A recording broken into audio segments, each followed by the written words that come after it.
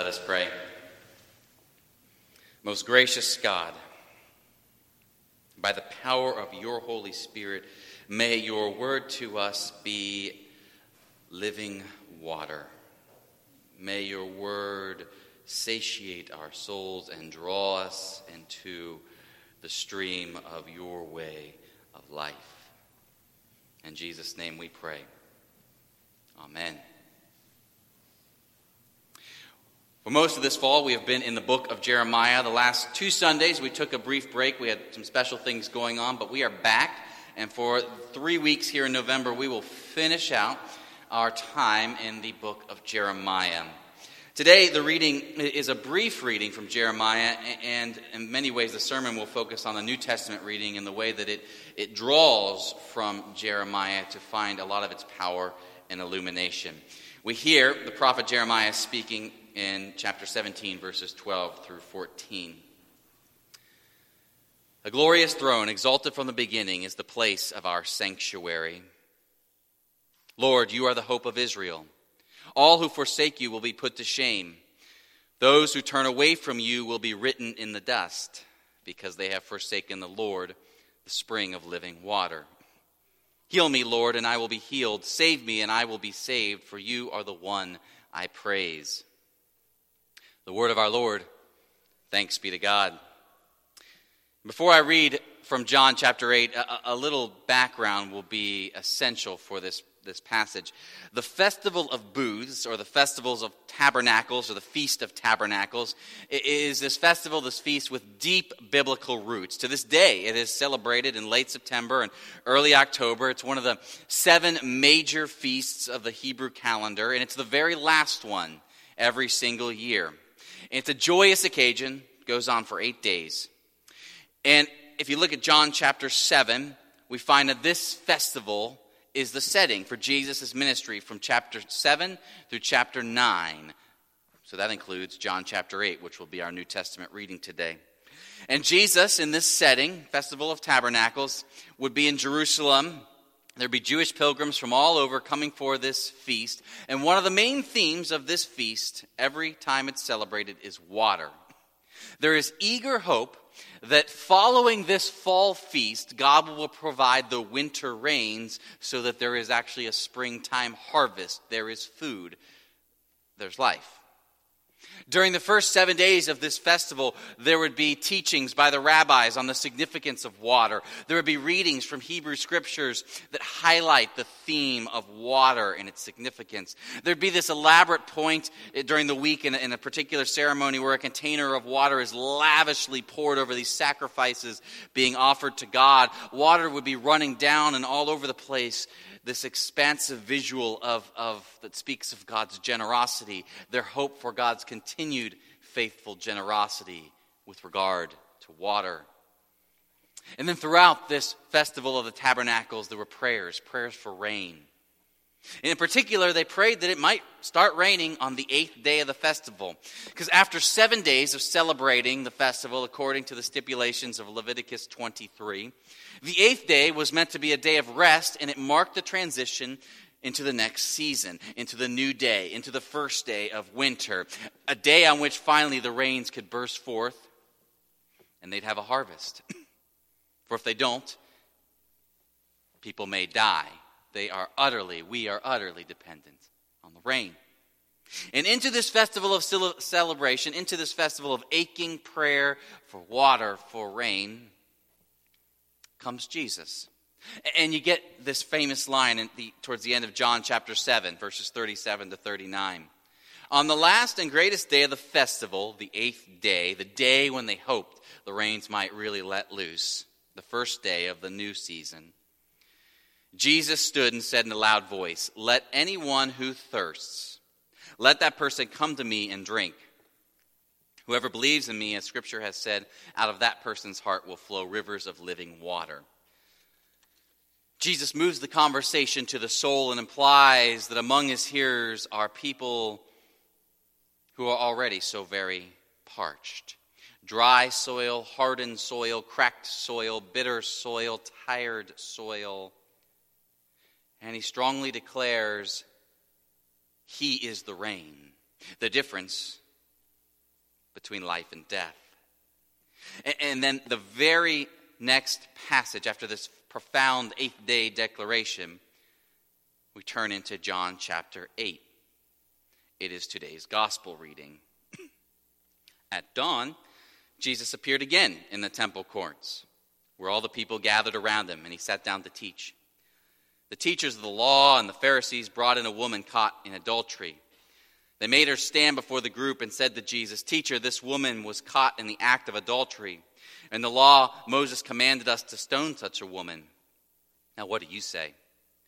They were using this question as a trap in order to have some basis for accusing him. But Jesus bent down and started writing on the ground with his finger. When they kept on questioning him, he straightened up and said to them, "Let any one of you who is without sin be the first to throw a stone at her." Again, he stooped down and wrote on the ground. At this, those who heard began to go away one at a time, the older ones first, until only Jesus was left, with the woman still standing there. Jesus straightened up and asked her, "Woman, where are they? Has no one condemned you?" "No one, sir," she said. "Then neither do I condemn you," Jesus said. "Go now and leave your life of sin." The word of our Lord. Thanks be to God. I imagine that some of you are aware after these recent rains that we've had in Richmond, some of that water has actually made it into a couple spots in this sanctuary. Most recently, right over in the area where Charles Sutton usually sits. And I know this as apparently Cal Gray went over to that spot last week with a big old towel to kind of wipe up all the water. And Charles goes, "Oh, good. Now they won't think it's me." Charles has the best sense of humor. I imagine, though, some of you have had a leak here or there in your home, and maybe under these recent rains, because isn't that always the way of it with our homes, our churches? I mean, we do our best to route the water this way and not that way, to have it collect over here and not over here, to have it flow that direction, not this direction. But give it time. Give it a few months or a few years or a few decades. Give it time, and water always finds a way. Water just has a way of finding a way. The scribes and the Pharisees, they come to Jesus in John chapter 8 looking to corner living water, box him in, trap him. Our experience with water tips us off as to how this is all going to end. The particular way they intend to trap and corner this water is by bringing a woman who's been caught in the act of adultery and making her stand before the temple. And they say, "Teacher, this woman's been caught in the act of adultery. Law of Moses commands us to stone her. What say you?" And the trap is this. If he says stone her as per the law, Jesus will be in trouble with the Roman authorities, because at this point, only Roman authorities had the authority of the death penalty. The Jewish authorities could not do that. No, Roman law was the final one on death penalties. You could not do that. But if Jesus says, "Let her go," he very much risks being discredited as a teacher of the law. He's seen as someone who doesn't care at all about morality.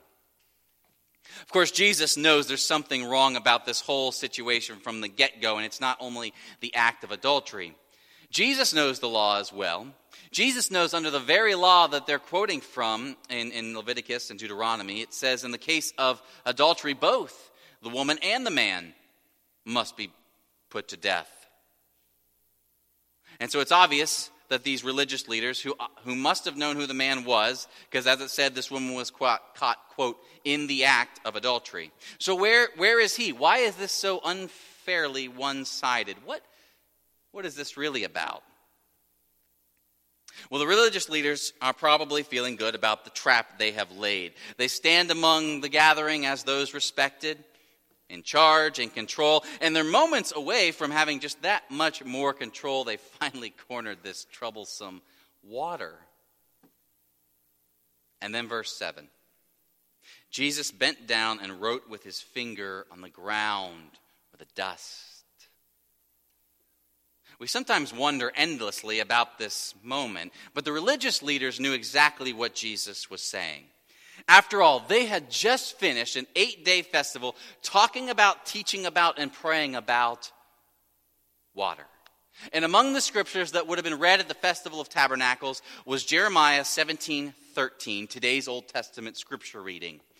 And you heard, there is a verse, that verse has a line about dust, what you have on the ground when you don't have water. Those who turn away from you will be written in the dust, proclaims Jeremiah, because they have forsaken the Lord, the spring of living water. This is a scripture fresh in the people's minds from that festival. And here Jesus is writing in the dust. He doesn't need to say a single word, and he can draw everyone there to remember what they've just heard proclaimed for 8 days. And while we can't be sure Jesus is writing the names of the scribes and Pharisees in the dust, his dust writing makes it clear that he is naming these religious leaders as insubstantial, as empty as having one's name written in the dust. It's here for a moment and then swept away. Perhaps all the more scathing, Jesus' allusion to Jeremiah 17:13 declares that these very men who have spent the whole week teaching on water and the need for water and living water, these very teachers are the ones whose souls are dry as dust.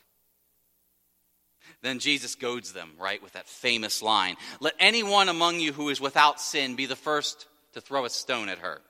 By which scholars agree what is meant here is those without sin with regard to this matter, not those without any sin ever for all time. Those without sin in regard to this matter, throw the first stone. And Jesus knows the law required that the first 2 or more witnesses who would have seen an act like this would be the ones required to throw the stone against the guilty party. And these witnesses could not be guilty in this matter, not guilty of adultery, nor guilty of mishandling this case in any way. They had to be innocent of this particular issue. So in essence, Jesus is asking them, you witnesses, are you guiltless before God in the matter of adultery? Is there adultery in your heart? Or if not, is there guile or deceitfulness in the reason you are bringing this woman before me? And not the man as well. Are your motives to bring about justice in this case, to maybe save a marriage? Or is there something else going on in your hearts? Drip, drip, drip. Water cannot be contained. It always finds a way. But of course, we're asking ourselves, okay, if Jesus has broken through this trap they set, where exactly is living water flowing at this moment? Notice what Jesus does right after he says those famous words about casting the first stone. He returns to write in the dust. What you have is living water pressing into the very dust that declares the parched condition of these religious leaders. The water is pressing on the dust, that maybe the dust might receive it. Sometimes living water lands upon the heart first in the form of conviction. The fact that these religious leaders, you heard, first the older men and then the younger, the fact that they all walk away from Jesus is a sign that they have been convicted. They are not innocent. Water has pressed into dust. It's a bit like when some of us get going with the day and we're doing this and we're doing that and go, and we find ourselves short with people and irritated and tired and anxious, and then we stop and we take a huge gulp of water and think, my gosh, I had no idea how thirsty I was. Sometimes water presses into the dust and makes it clear just how dry and brittle things have been. Sometimes when we have that moment of conviction, or we see our part in the blame, or we start to see our failing personally or corporately, or we start to see that other person actually does have a point, or those other people, they have spoken the truth we have missed. As painful as it is, how often that is a moment in which living water has fallen on our souls and is pressing us to awaken to this need. You see, in the motion of Jesus' finger in the dust, he both condemns the dryness and he presses with water. It's not clear, of course, will the men continue to receive this water and drink from it or not? What about the woman? Living water flows in her direction too. Jesus certainly does not condone her sin, but he definitely pours living water on her. She does not begin the scene, right, like the religious leaders.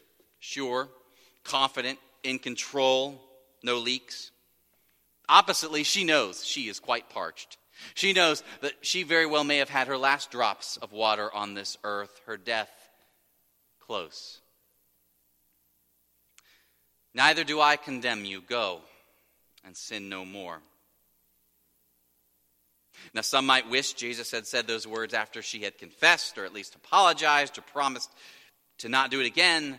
But what we have is a narrative version of that wonderful verse from Romans. While we were yet sinners, Christ died for us. While this woman was yet totally in her failure and failing, Jesus releases her of the threat and the shame. He forgives and he frees, and he exhorts her in the way of living water. Go and sin no more. Now, will she change? I mean, does the water of forgiveness taste so good to a parched soul that they just cannot drink from any other fount? We're not told what she does. The only thing we're certain of in this passage is that living water refuses to be boxed in, cornered, trapped, or contained. It was poured out upon the religious leader like a cold shower of conviction. It was poured out upon the woman like a warm washcloth tending to a wound. But we simply don't know if any from this story continue to drink from the fount of living water that has burst their way in this eighth day reality after the Festival of Tabernacles. But in some ways, right, that's not the real question. The real question is, what will we do?